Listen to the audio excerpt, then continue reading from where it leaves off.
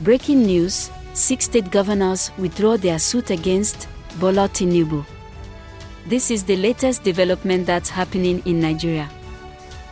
This is a quick summary of Nigeria news headlines on Newscroll at midday. I am Lola, and today is March 4, 2023. Here are top news headlines, filtered from multiple sources. The Court of Appeal yesterday granted leave to Atiku Abubakar and Peter Obi respectively to inspect documents used by INEC for the conduct of the presidential election. Report by The Guardian NG.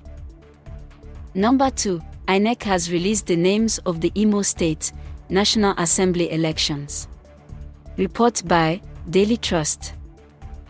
Our final 3 headlines are as reported by Daily Trust, Legit NG, and Independent NG.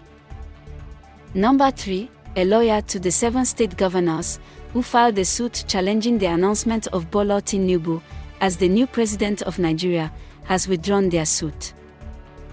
4. Lagos State Labour Party and PDP may merge ahead of the state's governorship and assembly elections.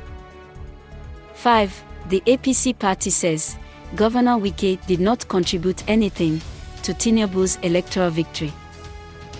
This rounds up midday headlines from Newscroll.